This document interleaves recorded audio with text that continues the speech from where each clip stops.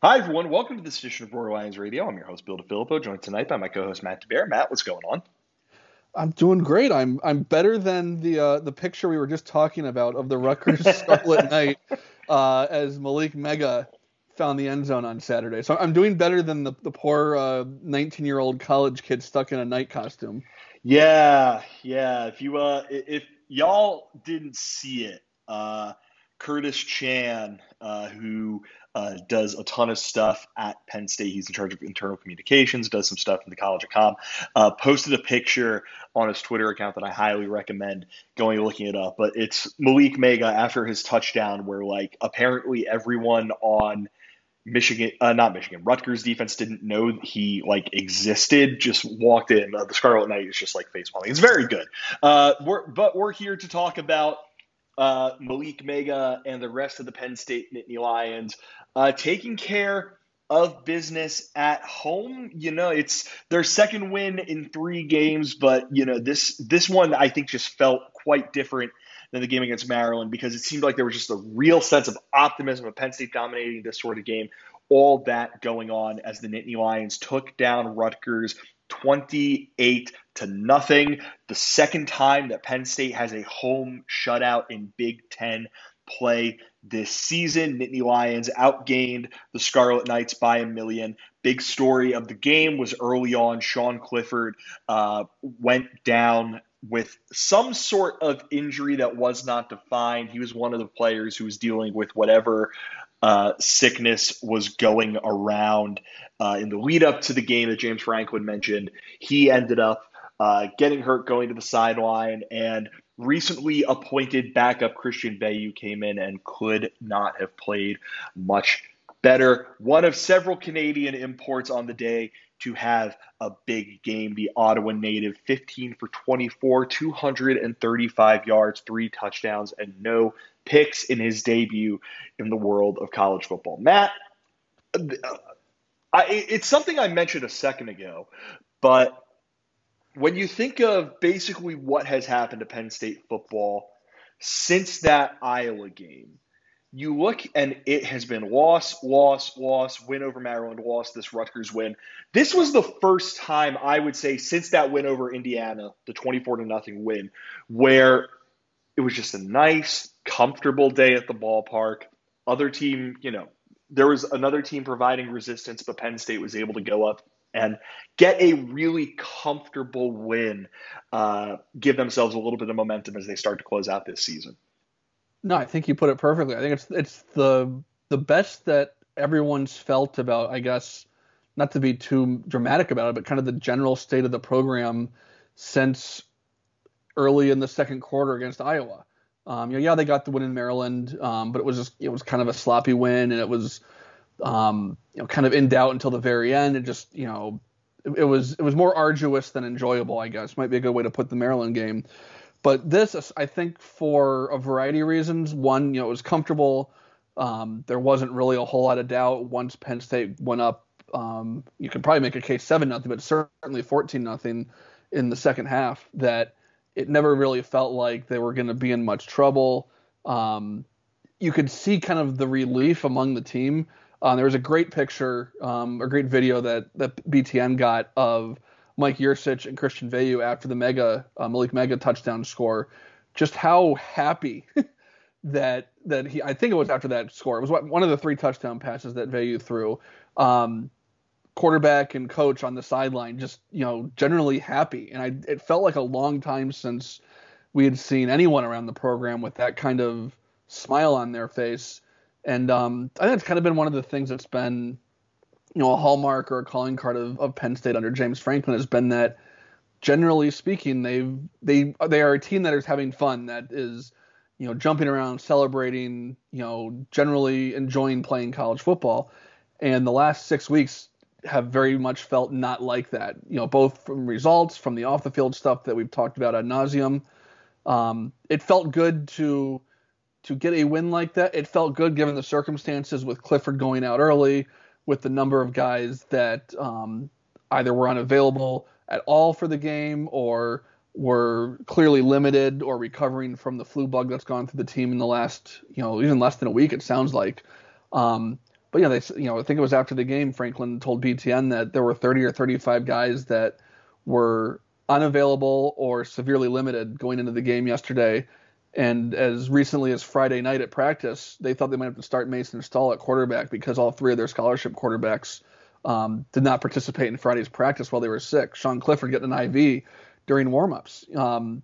Just a lot of adversity, and I think that coupled with how the game went and seeing guys like Vayu and Mega and Derek Tangelo on senior day and Jonathan Sutherland on senior day kind of making those big plays, I think it just felt, for the first time in a month and a half, like football was fun again for these guys, and it was really good to see. Yeah, Franklin's quote after the game, obviously I've been doing this for 26 years, 12 years as a head coach. We had 35 guys out for one reason or another. 21 guys were out with the flu, 14 had the flu and played through it.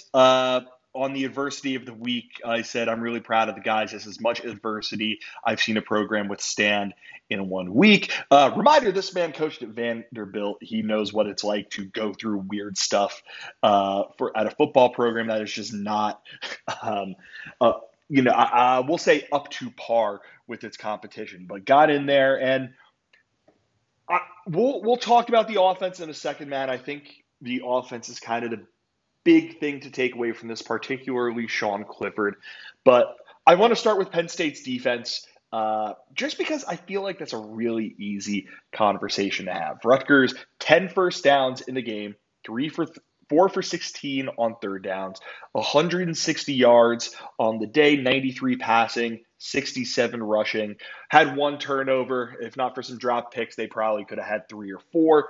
Their starting quarterback, Noah Vedral, 12 for 23, 91 yards. Their top rusher was Johnny Langan, who's a quarterback / fullback / God knows whatever else. 5 carries, 18 yards. Like, it seemed to me like the two things that could happen for Rutgers offense was they don't do much of anything, or they get a penalty called against Penn State, and then they don't do much of anything. Like, it was the kind of performance you want to see a defense as good as Penn State have in a game like this.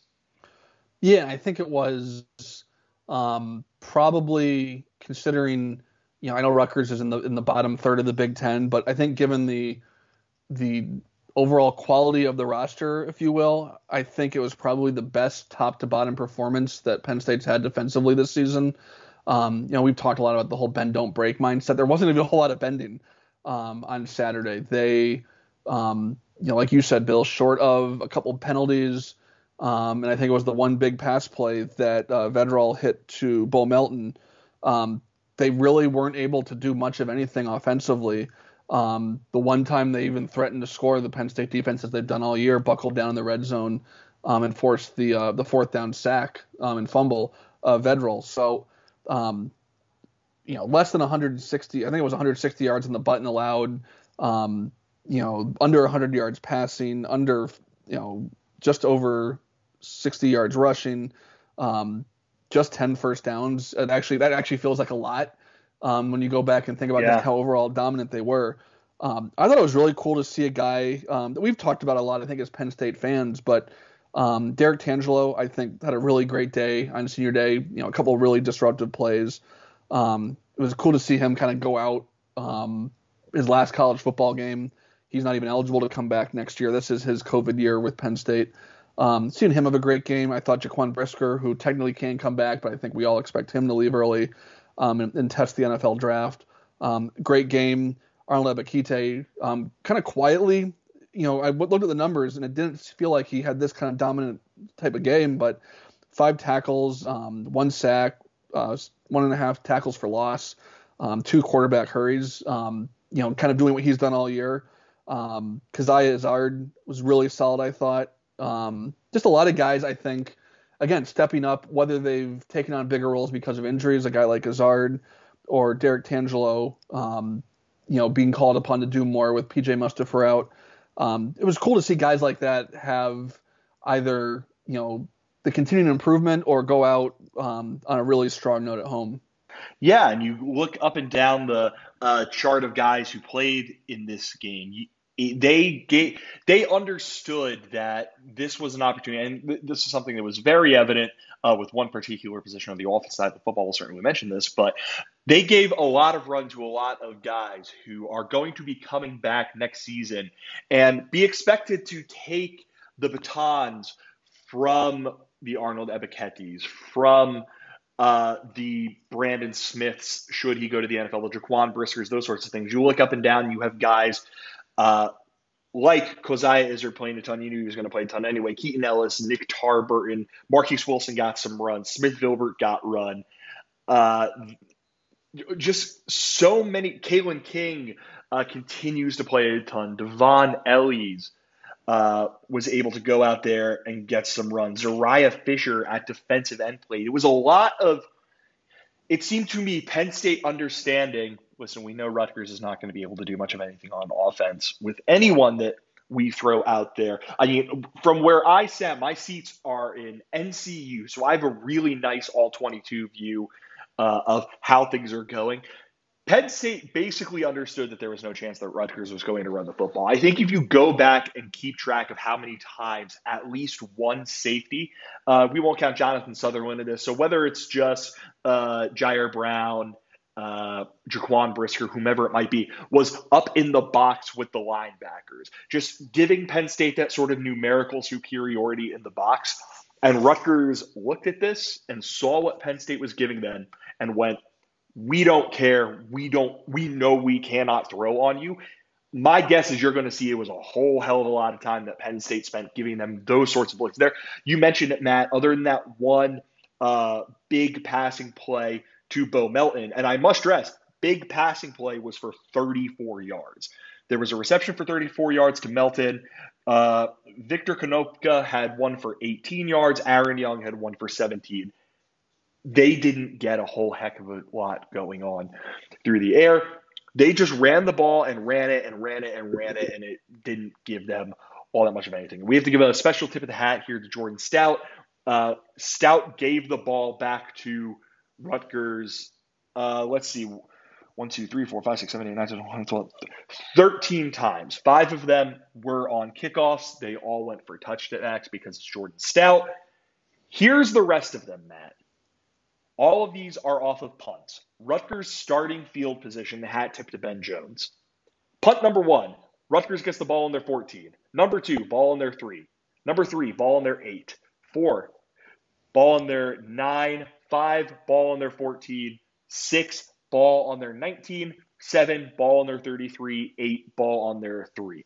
Rutgers didn't, whenever they had to take the field, it was against a very good, very angry defense with at least 70 yards of field ahead of them, between them and the end zone. Like, it was, like, I think this is, you would probably agree with me, Matt, that ever since Sean Clifford went down, the offense has been a disappointment. Like, I don't think I'm saying anything particularly controversial there. But this was the kind of performance that if the defense is going to go out at Beaver Stadium with one last performance, I think this is the exact kind of one we wanted to send them out on. Oh yeah, for sure. And I think it was, there's, some comments after the game that I saw as far as, this defense deserves better than 7-4. And, it's a shame that the offense, can't match their production, which, that's a season long talking point. But, like I said earlier, I think this was top to bottom, the most impressive, both from a, pure production standpoint and just kind of the giving Rutgers, no hope really whatsoever between the field position from Jordan Stout's punting, from the just sheer dominance along the offensive line. The longest run that Rutgers had all day was Noah Vedral for 12 yards, which came on a scramble. The longest design run was to Kyle Monangai for 9 yards. You're winning the battle up front when you have those kind of numbers. On the number of quarterback hurries, they got credited with 3 according to ESPN and just 2 sacks. That feels really low. It was quintuple that. And whether it's they're actually forcing the quarterback off his spot, they clearly were affecting everything Rutgers wanted to do offensively because they were so good up front. And yeah, this is Rutgers. It's not the Ohio State offense by any means, or we'll say even the Michigan offense that we saw last week, but they did what you expect to do when you're that overmatched. And I think, like we were saying earlier, when you do it with guys like Keziah Izzard and Drew Ellies and some of those guys that are going to be back next year, Nick Tarburton, Fatorma Mulba got some run, Smith Filbert. You're doing it with guys that are going to factor in next year, getting significant snaps against a Big Ten opponent, and they maintain that standard. And I think seeing the continued improvement from a number of those guys that have had taken on bigger roles this year, kind of culminated in what we saw on Saturday was really cool. Yeah, and I think we probably spent more time than I could have even begin to anticipate we were going to spend talking about this defense. It seemed like a very open and shut case with this one. Let's move to the other side of the football, which was the story of the game, Matt, was I'm sure you, like me, like a bunch of our followers, heard the rumblings that Sean Clifford wasn't 100%. They saw in warm-up, the people in the stadium tweeting during warm-ups, hey, Christian Vayu's taking the snaps with one. Hey, I was with my little group that goes to all the games, and they said Sean has a little pregame routine where he and his brother Liam will, go to the end zone, say a little prayer, then he gets real fired up. And he just didn't do that. He didn't look like himself at any point during that game. His line on the afternoon, 2 for 8, 23 yards, 2 carries for 4 yards. I didn't think he had it at all. And I don't know what his injury was. I think if you go back and watch what ended up happening on that play, I don't know if Anthony Wiggin has an NIL deal anywhere, but he owes Sean Clifford a meal for missing the block that messed him up. But I say all that to say this. As long as he's not hurt in a way that is really serious, I'm kind of glad that he got a game to more or less just get on the sidelines, relax, get healthy, both in terms of whatever's physically up with him and whatever bug was in his system. But I'm also happy because I think we got the single most important data point that we could get for this Penn State football team, which is that they have a capable human being in Christian Veilleux who can potentially be the starting quarterback in the event next season they don't get that grad transfer. They want to give Drew Aller some time to settle in. They want to give Bo Prabula time to settle in, whatever. I do not think we could have seen a more impressive performance out of Veilleux just in general. No, I think that's a very good way to put it, that given the circumstances, to get what they got from him, especially considering the way he kind of started. It was a slower start. I don't remember the exact sequence, but it was a little bit more, you could tell he was a little bit jittery, a little bit fired up, the adrenaline pumping. He was coming off his spot a little bit faster than he was later in the game as he got comfortable.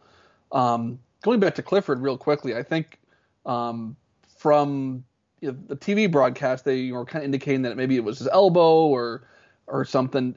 From what it looked like to me, and rewatching it a little bit, his last play where Wiggin missed the block, he came off his spot and tried to scramble for the first down, was the kind of play where we've seen him make that pretty consistently this year, even post Iowa, when he's been obviously not 100% physically, but has been able to use his legs with some degree of effectiveness. He just couldn't break an arm tackle that kind of got him around the shin. And to me, that looked a heck of a lot like a guy who, come to find out, was on IVs before the game. That's why he missed warm-ups. He stretched and then went back and got an IV. It looked like a guy who was recovering from some sort of bug and just physically wasn't there. And he's fighting probably a dozen different injuries that we'll find out about at some point after the year maybe. But no, No, I think it was very clear that, physically and health wise that he just wasn't there. As for Christian Veilleux, like I said, he was, once he settled in, um, certainly had some freshman moments. I think there were some throws that he got away with because of the opposition or got some help from his receivers.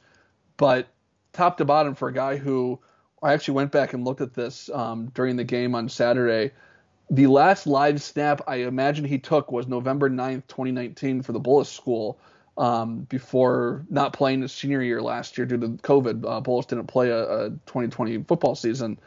So those were his first in-game snaps, not counting the blue-white game, since his junior year of high school. So you're going to expect some kind of heart in your throat kind of moments, and he got away with them.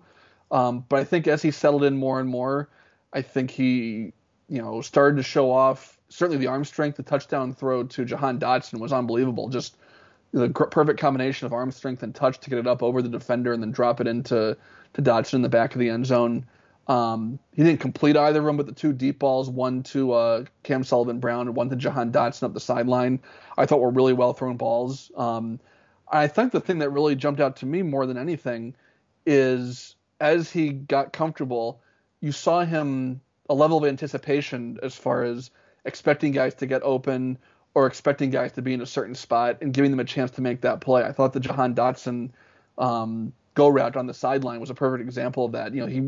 He wasn't wide open, but he was one-on-one with the DB, and so he was going to throw the ball up and hope he could put it in a spot where his guy could make a play. There was the pass, I think it was to Warren, where he kind of put it up in the air and let his guy go get it, and Warren took the big hit from the safety, but made the play. So you saw plays like that. You saw there was, I think, a route over the middle to I think it was the Parker Washington, where he probably tried to force something early on, but got away with it. That pass to Warren got away with it because of the great play by his receiver. But when it's all said and done, he's 15 on 24, 235 yards and 3 touchdowns, and had a little bit of that confidence that you want to see in a quarterback, whether they're a senior or a freshman.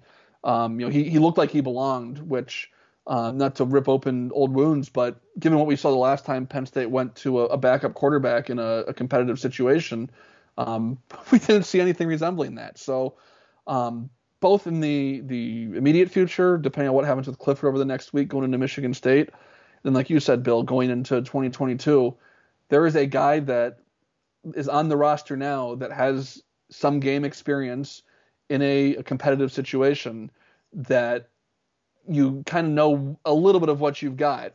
And he's got obviously now the rest of this season and all off season now to build on that, where he's going to be, assuming Taquan Roberson transfers like we kind of all assume will happen, he's going to be the one guy in the room. And again, assuming Sean Clifford doesn't come back for his 6th year, he's the one guy that has that experience that, I think if you catch Mike Yurcich or James Franklin in an honest moment, he's kind of the guy they're looking to going into the offseason as being the presumptive starter, going into that competition that they always talk about. Yeah, I mean, the thing that kept popping into my mind was there was a quote, and I can't for the life of me remember who at Elite 11 said it. I can't even remember where, which Penn State outlet published. I think it was 24/7, where the person who a bigwig at Elite 11, which Christian Veilleux attended when he was about to enter his senior year of high school. When would that have been? Would that have been? It would have been like July of 2020, something like that, down in Nashville. I think they did it. Okay, that's right. And they basically said, when it comes to just the natural stuff, how do you throw the football? How do you how do you do all the stuff that is just in any quarterback that you don't need to coach up? He's right there with anyone. And the difference was because of how weird his path was, being from Canada, spending 1 year at a small high school in Buffalo or whatever it was, spending playing 1 year of football for playing 1 year of football for the Bullis School before the pandemic took away his senior year.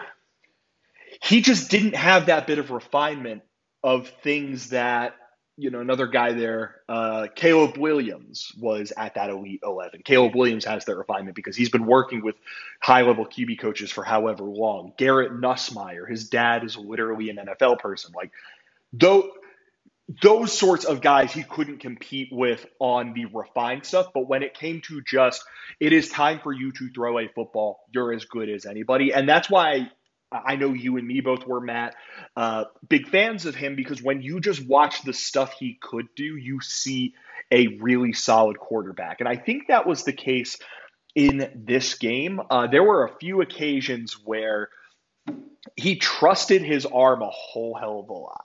And you mentioned the couple of jump balls on one of the drive. I think it was the drive that ended with him throwing the touchdown on Jahan Dotson. There were a couple of times where he walked from the time the ball was snapped. He just looked at his number one receiver. It was Jahan on one occasion. It might have been Parker Washington on another. Just looking. Okay, fine. Time to throw it. There was no effort to fool anyone with his eyes, but he has the arm talent that he was able to get the ball in. That's something that you'll get away with against Rutgers, maybe not against Michigan State, maybe not against any of these other teams. But it was a guy playing his first game of college football. You're fine with that sort of thing.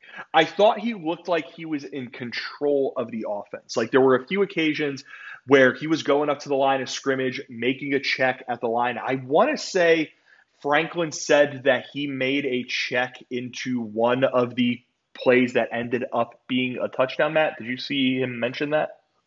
I don't know for sure. I know they do. There was a lot of the check with the sidelines that they've done all year. I don't remember the specific play though necessarily. Okay, I will do a little bit of homework, but I'm almost positive someone Franklin said something like that at some point in his post game stuff. But you saw a guy with a little bit of control of the offense, which is not usual for a true freshman, and especially not usual for a true freshman who, for all intents and purposes, didn't really get serious run in practice until after that Iowa game, when it became obvious that, if you have to go to Taquan Roberson for anything serious, he might not be able to be your guy. So he went in there, he made some throws that look good. I was really impressed with him running the football, 10 for 36. Not stellar numbers, Matt, but I thought he went out there, and when there were opportunities to break, there was the one where it was like a snap that he wasn't expecting, and he fell on it. That took about 5 yards off of his total, but he looked comfortable out there in a way that was really unusual to me. I think that, there's the big thing about why didn't he just come in against Iowa? Like, I don't even want to address that quote from James Franklin. At that point, it wasn't obvious that he was the backup sooner. He's gotten better. That's the difference, and that's the reason. We're not going to get into that entire thing, but I think that when his number was it's all you can ask for out of your backup quarterback. When your number is called, you go out there and you give something. You don't actively hurt your team. He didn't just actively not hurt his team. He helped them win this football game. Franklin said, I was proud of him and how poised he was today. He made some plays with his legs, made some big time throws, made some checks. I think if I told you Christian Veilleux was going to come into this game, Matt, before the game, you would have assumed one of two things. Either one, that Sean Clifford went out there and even despite, having the flu, whatever it was, he was able to put up a good performance against this Rutgers defense, and then, burn clock time in the fourth quarter with Penn State up 28-0. Veilleux came in. Or two, he was not going to lead Penn State's offense for 4 scoring drives. I don't know how you could be anything other than blown away by that. Any just final quick things you want to say about Veilleux before we move on to some other elements of the offense? No, I think it's a testament to how the work he's done, especially in the last 6 weeks or so. Not to harp on the Iowa game too much, but coming out of that game, it was very obvious that Penn State was going to change the way they were handling their backup quarterbacks. I think there was a very obvious hierarchy going into the year for very obvious reasons of Sean Clifford 1, Taquan Roberson 2, Christian Veilleux 3. And coming out of that game, there was a conscious decision to change up how they were splitting up reps among those guys, and Christian Veilleux's taken full advantage of that. He has played his way into the number 2 guy, both as the result of what Roberson didn't do against Iowa and the work he's done and the work the coaching staff's done with him since then. I don't know if this is a month ago, if he comes in against Illinois, if we get the same sort of performance as we saw today. I think it's a guy like we've talked about a couple of times, hasn't played football for 2 years, that has kind of been fast-tracked in the last 6 weeks to be ready for this type of scenario, and he's took full advantage of it. And I don't think, from a guy who, like we said, clearly has the arm talent, has a little bit of that athleticism, enough to threaten you with his legs, and I think he's a pretty confident kid. The way you said, trusted his arm that much. There's something to work with there, and to come in and do that with a 2-year layoff in a Big Ten football game, I don't care who you're playing, Rutgers or anyone else. If you put up those kind of numbers, clearly that's impressive on its own. Then you add in the 2-year layoff and where he was even a month ago to where he is now is really, really impressive. Yeah, you mentioned the confidence. That first down run that he had later in the game where he hurdles for no reason, throws up a peace sign, and then lands and tweaks something in his knee. That was so funny, man.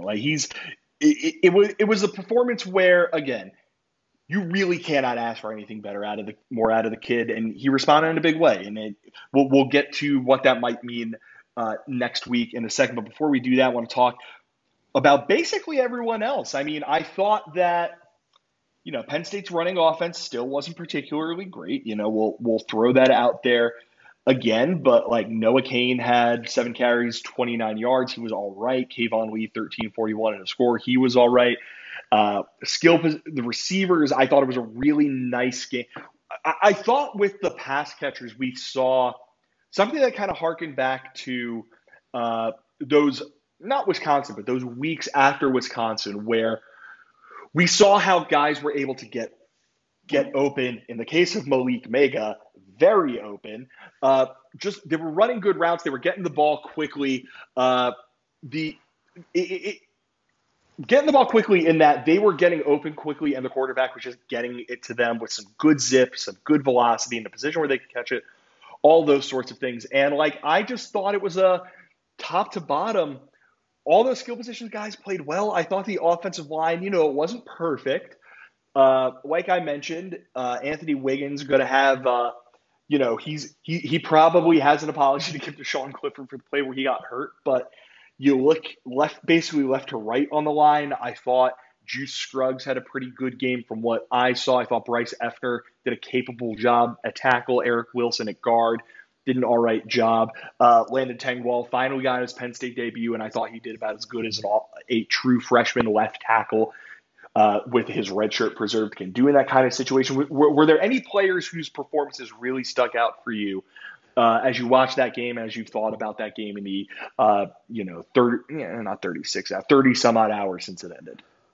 I thought it's the best Noah Cain's looked all year. It's like you said, it wasn't a dominant running game by any means, but it was something vaguely resembling a running game.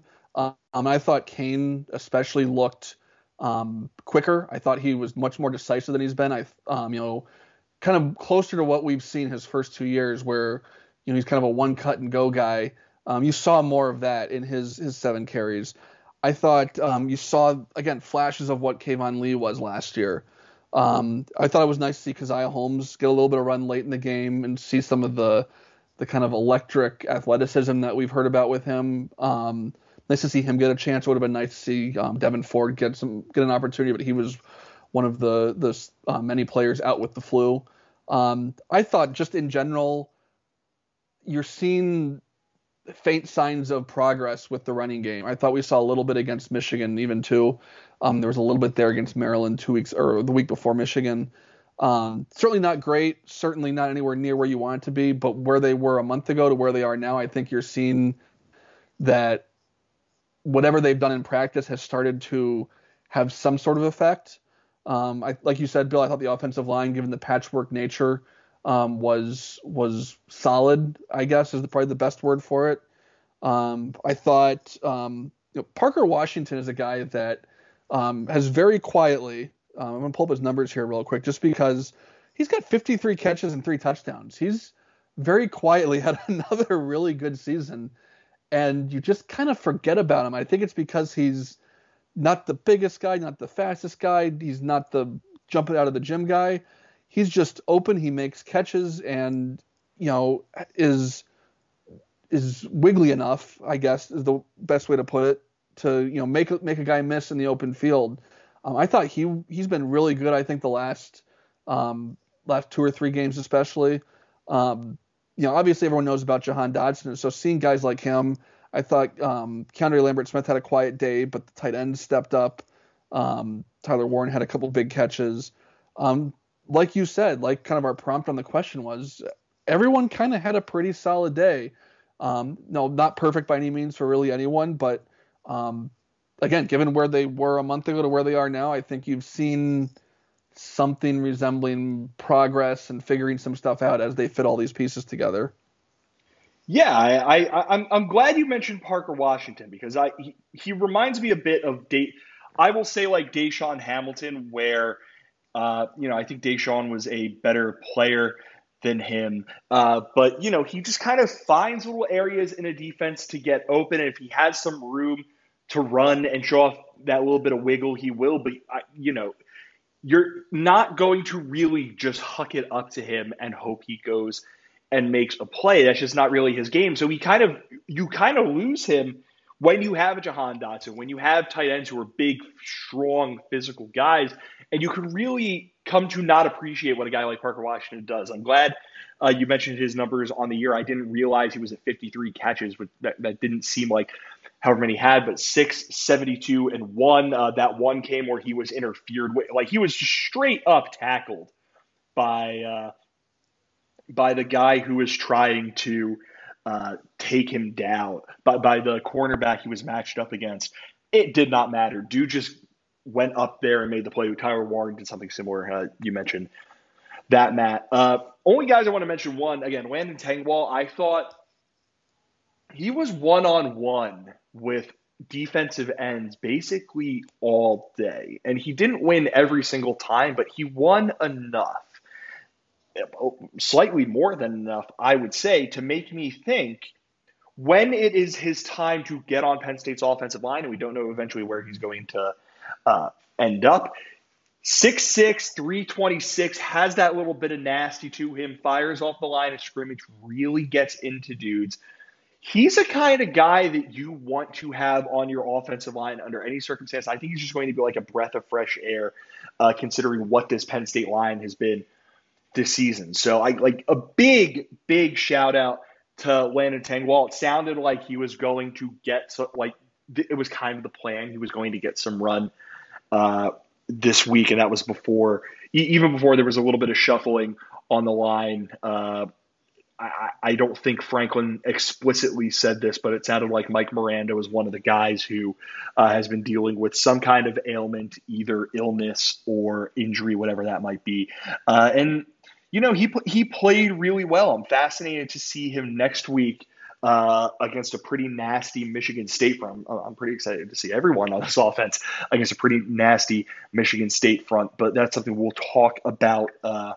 We will talk about in a moment. Just one other thing I want to mention: if you get a chance, go back and watch Kayvon. This is for you, Matt, and anyone else. Kayvon Lee's touchdown run. It's just standard handoff, go off tackle, do what. See what ends up happening there. And Theo Johnson drives a dude just straight back into the end zone. It's a bit of a size advantage. I'd say Theo has about 5-6 inches and probably about 40, 50 pounds of the dude, but just mows him straight backward. Like it was very fun. Just a little something I wanted to mention there. Only other thing I wanted to talk about, Matt, when it comes to the offense, is Malik Mega, is he blessed with the power of invisibility? What happened there because I've never seen someone that wide open.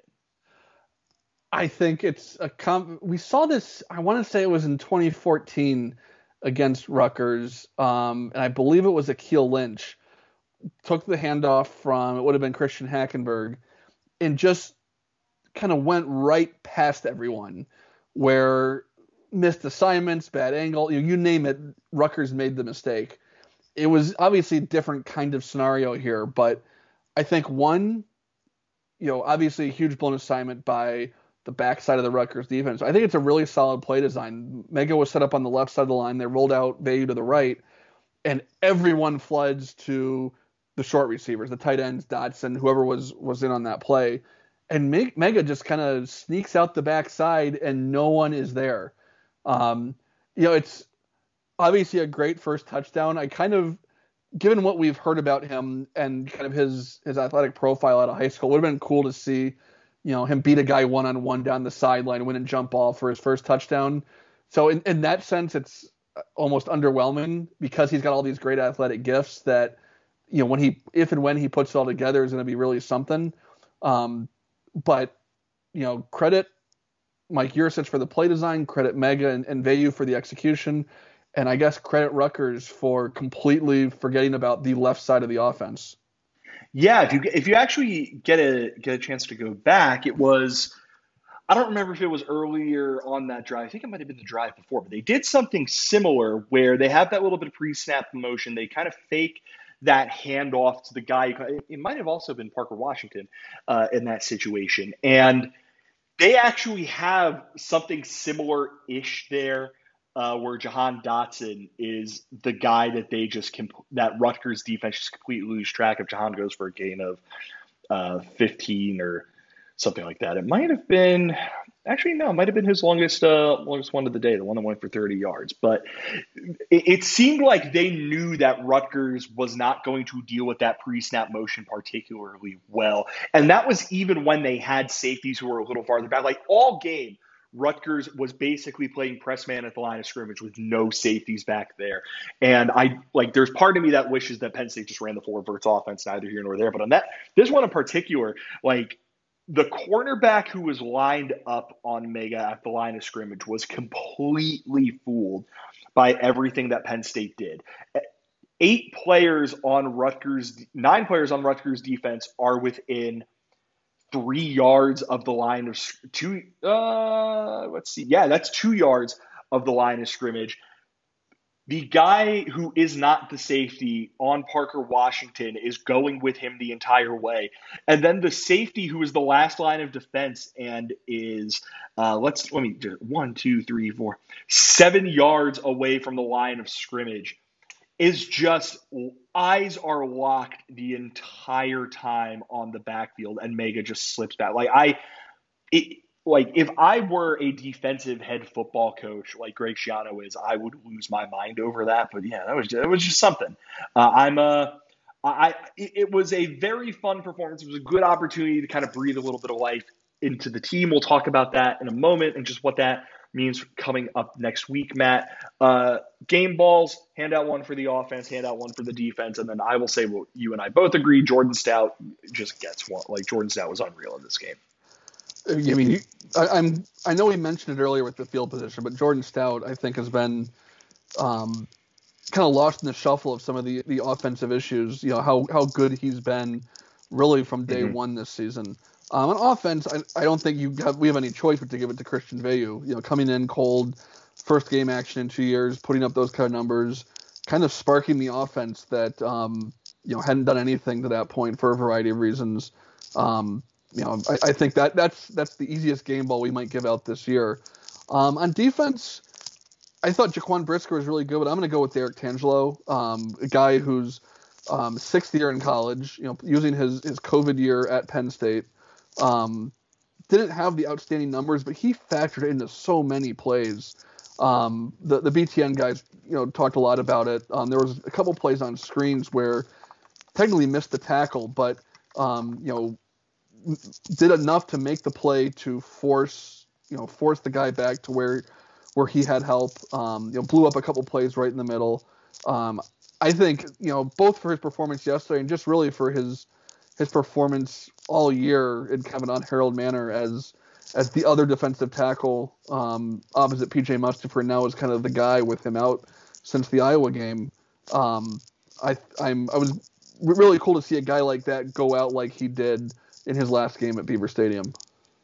Yeah, I mean, I'm going to agree. You have to give have to give the first one to Christian Veilleux, what he did coming in, first college appearance, going up against a defense that, for how not great Rutgers is as a football team.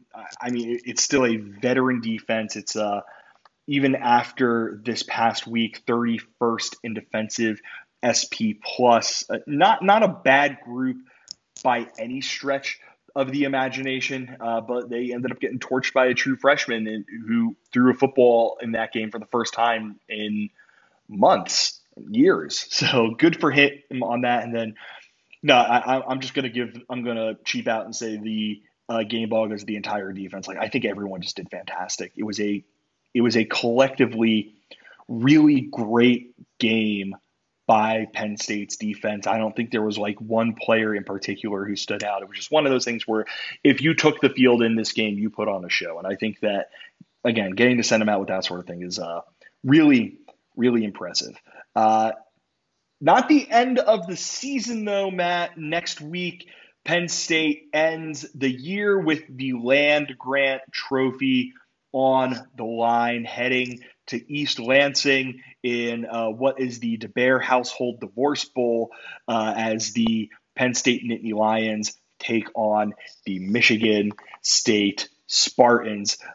Really interesting game. It is currently a toss-up by our friends out in the desert. FPI has Penn State at a 52% chance of winning. Michigan State 34th in SP plus, 32 offensively, 30th defensively, 103 in special teams.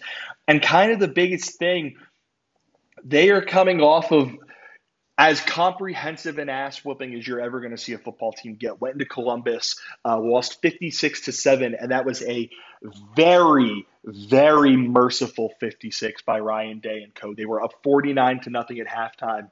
I was telling my brother-in-law, saw him a little bit earlier today, that when my friends and I were keeping track of the score on our phones, and we knew what was happening, but the rest of the stadium didn't know what was happening. So Dean DeVore comes over the loudspeaker and is giving the scores of other games and says, with 6 minutes left in the second quarter, and then every one of us is just looking around like, oh, I cannot wait for this. He goes, Ohio State 42, Michigan State 0. And the entire stadium just went, ooh. Like, it was, I didn't get a chance to watch. Was that as comprehensive of a whooping to watch, Matt, as it seems like it was? Because I cannot imagine watching my football team lose a game like that. It absolutely was. I don't know what happened after, I think 28-0. So, Bill, you know that I have a 2 TV, sometimes 3 TV setup in my basement when I'm home on a college football Saturday. So yesterday we started, as you alluded to, my wife is a Michigan State fan. We started with the Michigan State-Ohio State game on the big screen with the sound on. Penn State Rutgers was on the second TV muted. And I think it was 21-0. We made the switch from flap screens. And I think shortly thereafter it was 28-0, and Jackie just asked me to take it off. So I don't know what happened beyond that, other than the score kept getting bigger, and the tweets that I saw about it were just kind of like, kind of in awe of what Ohio State was doing. From a Penn State perspective, I don't know if it's one of those things that makes you really encouraged or makes you really terrified, because how does Michigan State react to this? They have not dealt with a whole lot of adversity this year.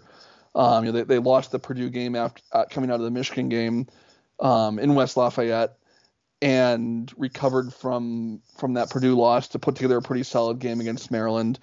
And then on the other hand, there's all this talk around Michigan State going into that game with the Mel Tucker contract situation, with the Kenneth Walker Heisman talk, with how good has Peyton Thorne been, Michigan State kind of trending up within the conference, kind of back to where they were, half dozen years ago or so.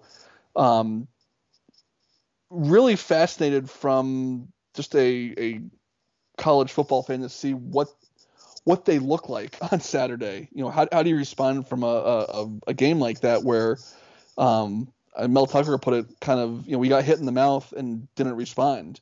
Before they knew it, they were down 4 scores. Kenneth Walker left the game he's been dealing with an ankle injury for a few weeks now. I think that was partially, keeping him from getting banged up more, partially this is already out of hand. Let's not make a bad situation worse. Jalen Reed left that game with an injury.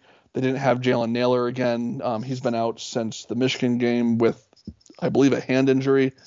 But going into that game, I think there was a lot of talk about the Michigan State pass defense. And obviously, if you have questions in the secondary, Ohio State isn't exactly the team you want to face with the weapons they have at receiver and quarterback. Penn State's got a little bit of confidence now. We don't know what the quarterback situation is going to be. I think if Sean Clifford's healthy, both from a physical, bones and muscle standpoint, as well as a health standpoint, I think you and I probably both agree that he's going to be the guy. Jahan Dotson and Parker Washington, Keandre Lambert-Smith and the tight ends, and do those guys have enough to take advantage of some of those holes on the back end? How will this kind of revamped Penn State offensive line look against a more talented defensive front that Michigan State's going to throw at them? It's a really interesting game, and I think it was one. It was always going to be a close spread. We've watched it kind of from afar over the last few weeks, knowing it was coming, and kind of how's this last month going to play out for Penn State, and then all of a sudden we get this almost outlier data point against Ohio State. I think you kind of everyone's scratching their heads a little bit. What's going to happen in East Lansing? Mel Tucker's done an unbelievable job, both in improving the talent level very quickly in East Lansing through the transfer portal. I think just the general mindset of that program of where they were last year to where they are now. There's just a totally different personality about the team than we saw a year ago. But I think this is a huge test for them, and I think it's going to be a nice barometer for Penn State. I think it's a team that they are on paper more talented than, but they match up in some concerning ways, especially on that offensive line. That's kind of been the story for Penn State for the last 6 weeks or so. Yeah, my general belief is that Penn State has the guys to take advantage of Michigan State's biggest weakness if Michigan State's guys who are able to take advantage of Penn State's biggest weakness aren't able to win. It basically is that simple of a game for me. It was the thing I mentioned on the pod last week, Matt. You just kind of alluded to it. I am so interested in seeing if this Michigan State loss to Ohio State will be like Penn State losing to Ohio State in 2017 and 2018. As we all remember in those games, Penn State loses really emotional games to Ohio State. And this is a different kind of emotion. Penn State, lost those 2 Ohio State games by a combined 4 points or whatever it was. And then the next week they came out and played Michigan State teams. 2017 had that weird monsoon in it. 2018, just, really fluky game. Michigan State won the first one 27-24 in East Lansing. That was the monsoon game, 3-hour rain delay. Second game, they won 21-17. We'll call it the Felton Davis game. Y'all know what I mean by that. And I'm just very interested in whether or not we have kind of the reverse of that situation. Penn State was able to just get a big win, big win relative to how things were going. Emotions are a little bit high. They just faced a bit of adversity with whatever was going on within the program, and were able to overcome that, have a comfortable win against Rutgers. And then meanwhile, you look at what happened to Michigan State going out there and getting trounced by Ohio State in a way that I thought Ohio State was going to win that game comfortably. Even I was surprised by how comfortably Ohio State won that game. They outgained Michigan State 655 to 224. They won first downs 36 to 12. Like it was a breathtaking performance by Ohio State, and I just don't know how Michigan State responds to that. But what I did mention a second ago, I don't know the health situation of the various guys, Matt. You know that a little bit better than me. I'm not certain this Michigan State offense is going to be able to do a ton against this Penn State defense, although I say that with the caveat of if Kenneth Walker is healthy and he is able to get cooking a little bit, I think he can have a very Chase Brown of Illinois, Hassan Haskins of Michigan performance against Penn State, just because I think they're going to be able to push that front around a little bit. I'm not confident in Michigan State's ability to throw too terribly much, even without the injuries that they have. I think Thorne is a very nice quarterback. I don't think he's that kind of guy who's going to be able to really consistently beat a very good Penn State secondary. And then, like we said, on the other side of the ball, it's which thing is able to win Michigan State's front or Penn State's passing game. I'm going to put you on the spot. Before we go a little bit more in depth, we might have our pal Chris Benitio, the Athletic, on, because we're going to talk a lot about the trophy. So definitely be on the lookout for that. Who do you want starting under center in this game, Matt? Because it is a very difficult question for me. But if you could tell me the answer to one question, and that question is, how close to 100% is Sean Clifford going to be? I can give you my answer to who I want to play quarterback for Penn State. I think if Sean Clifford is healthy, and I'm not even talking 100%, I think if he's, not getting an IV the day before the game or the morning of the game, then I think he has to be the guy. I kind of alluded to it a little bit earlier when we were talking about Christian Veilleux. He was fantastic. But I think at home against Rutgers is a very different assignment than on the road in East Lansing against the Michigan State secondary is gettable.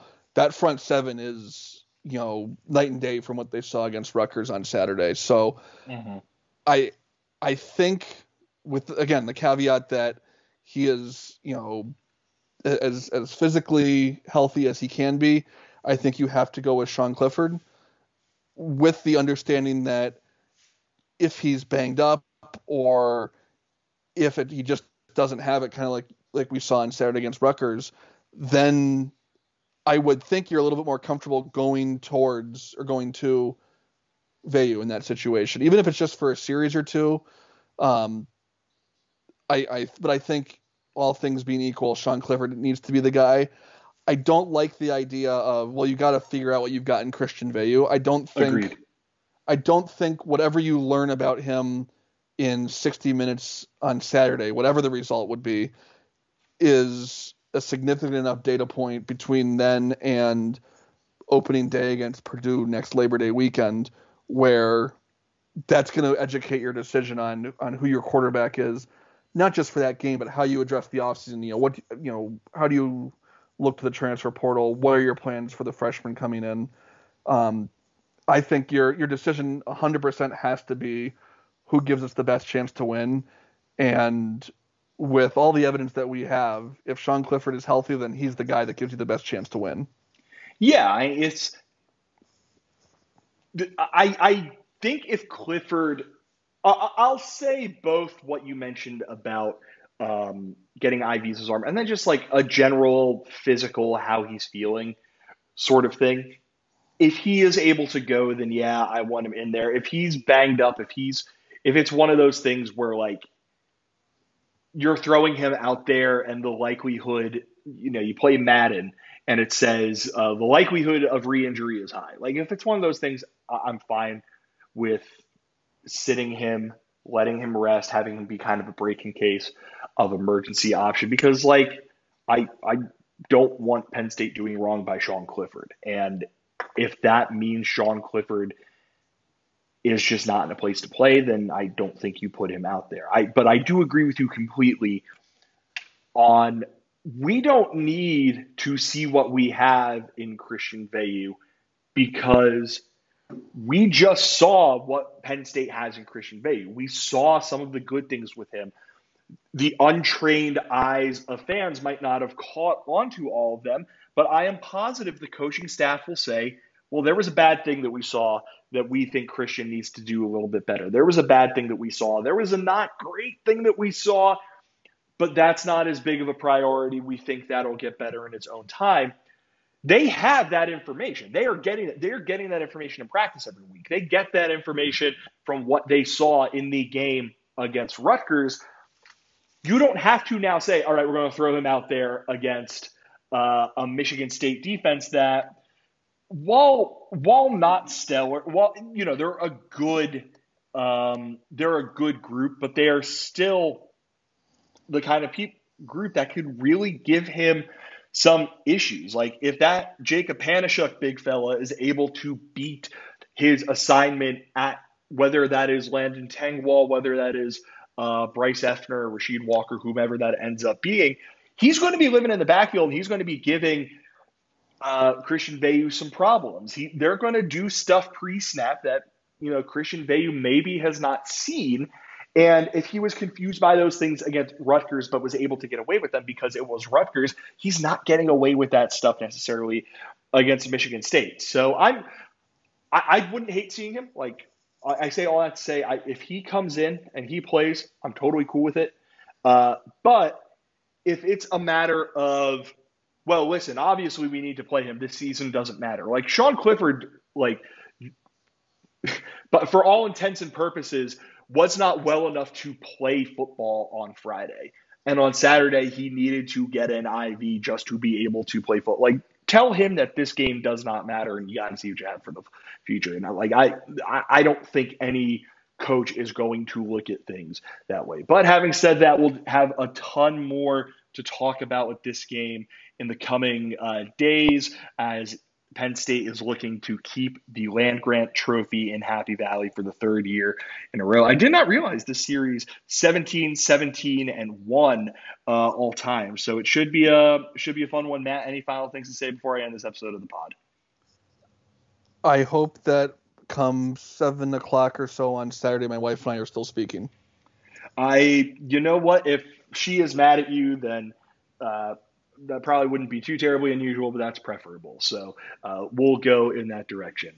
Thank you, everyone, for listening to this edition of Roar Lions Radio. As always, make sure you're subscribing to the podcast wherever you go to get your podcasts. And if you use Apple Podcasts, please leave us a 5-star review. Please keep reading and supporting the site. Best way to do that is to buy some shirts. Matt's going to be coming down to my neck of the woods, so if you want to get one in before Thanksgiving so he can get it in the mail, please do that sooner rather than later.